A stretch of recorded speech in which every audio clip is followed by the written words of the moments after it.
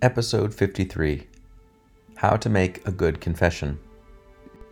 We've talked in various previous episodes that Christ instituted a church and instituted various sacraments as the ordinary means to salvation. That is, the means that he came to give us by which we can attain the kingdom of heaven by remaining in the state of grace or returning to the state of grace. The only way we can get to heaven is leaving this world in the state of grace with the supernatural life of God in our souls. This is imparted to us by the sacraments, strengthened by the sacraments, and when lost, returned to us by the sacraments, particularly the sacrament of reconciliation, the sacrament of confession or penance. So the sacrament of penance is an incredibly important sacrament because when dead in sin, when the life of grace, the supernatural life, is dead because of a grave sin, it is the only means by which we can return to the state of grace. So given the importance of this sacrament of confession, we need to understand how to participate in it validly and fruitfully. There are ways that we could go to confession without receiving the effects of God's mercy. There are ways we can go to confession while receiving the effects of God's mercy in that sacrament, but not receiving them as fruitfully as we might. So it's important to discuss this question. The first thing to keep in mind is that we ought always to keep our imperfections and our sins before our mind. The only way we can progress in sanctity, the first step in that, is to separate ourselves from the life of sin. And that means if we are stuck in any serious sin, that we take serious steps to stop committing the sin, and that involves removing ourselves from any situation that might lead us to that sin. And if we've separated ourselves from any serious sin, progressing in holiness means also separating ourselves from any other habit of sin, even if it's not serious. And the main way to do this is to do a daily examination of conscience. This is encouraged by pretty much all the saints. St. Ignatius of Loyola made it more popular to examine one's conscience at the end of every day, not just right before you go to confession, but at the end of every day, to examine in what ways have I failed, not only in just keeping the commandments, but also in pursuing perfection. In my thoughts and my words and my deeds, have I offended God? And if I can't find any way in which I have offended God, are there any things that I have omitted by which I would have glorified God, or been a better example, or led others to God? This is the practice of all of the saints, to always keep our sinfulness before our eyes, not because we want to be self-hating or anything like that, but to cultivate, first of all, the virtue of humility, but also to avoid a very dangerous blindness, which can lead us to grave sin. If we don't take account of our conscience at the end of every day, we might allow small sins to slide by, and then those become habits.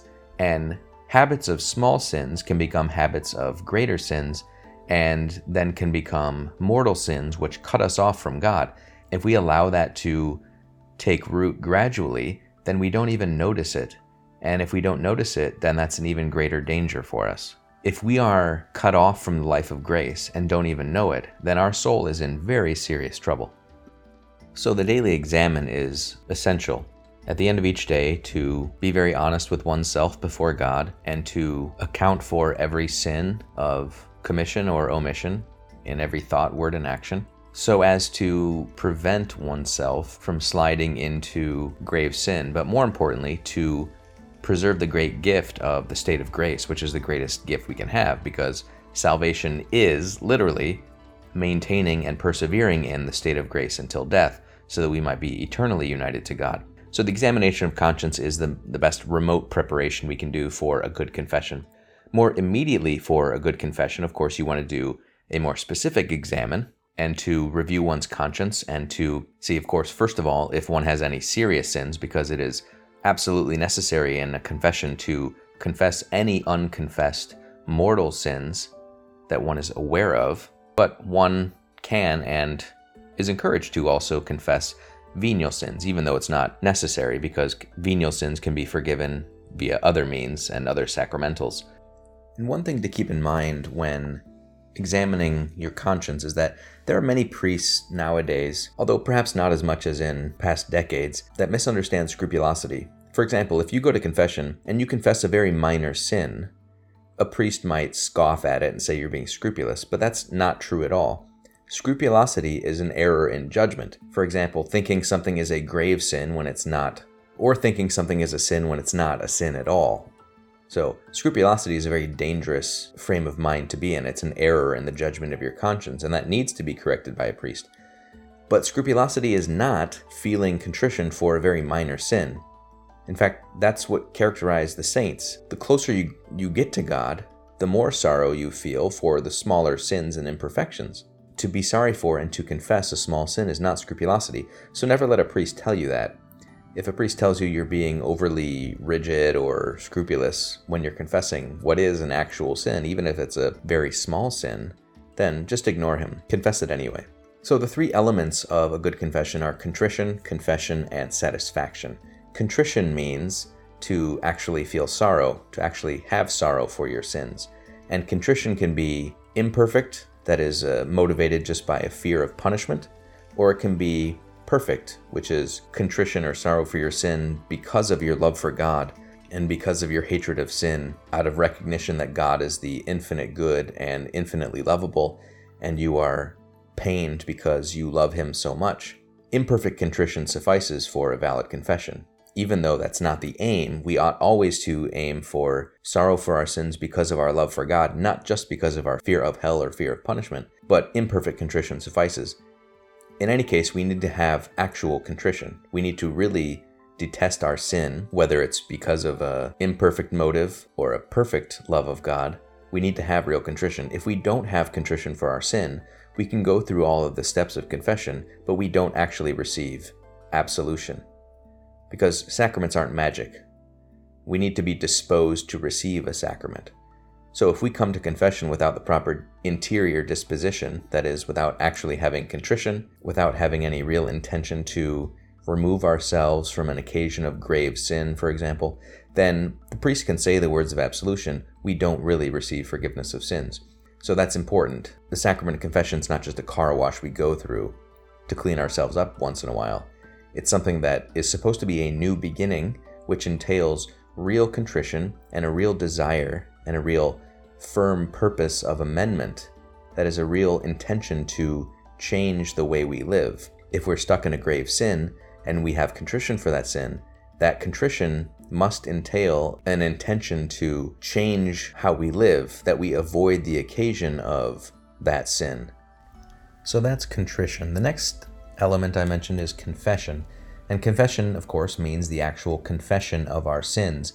And it's necessary that we confess any and all mortal or grave sins that we're aware of. And the distinction between mortal and venial sins I mentioned in an early episode on whether or not the early church had confession. But serious sins, as St. John tells us, are ones that lead to death, the death of the life of grace in our soul. And those we need the sacrament of confession for. Venial sins are those sins that damage but don't destroy the life of grace in our soul.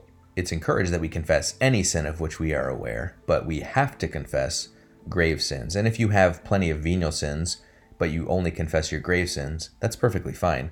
But we have to confess our grave, our mortal sins, in both number and kind. And what that means is we need to give an indication as best we can of how frequent of a sin this is. If we are not able to remember the exact number, we have to give as good of an estimation as we can, and we need to give the kind of sin it is. That is, not being too general, not being too specific. Not being too general in the sense that you can't just say, I broke the 5th commandment, which is thou shalt not kill. Because that can mean anything from I actually committed murder to I harbored hatred in my heart for someone. So that's why you can't be too general. You also don't want to be too specific, especially with regard to sins against the 6th commandment. You don't want to go into too much detail there, but you need to give the kind of sin that it is. And the reason that we need to give the number and the kind of sin is because if you think about when you go to the doctor, you can't just say, I have pain. You have to say, I have had pain for this long. It's been this big of a problem for me, and it's located specifically in this part of my body, right? A doctor can't help unless we actually give that kind of information.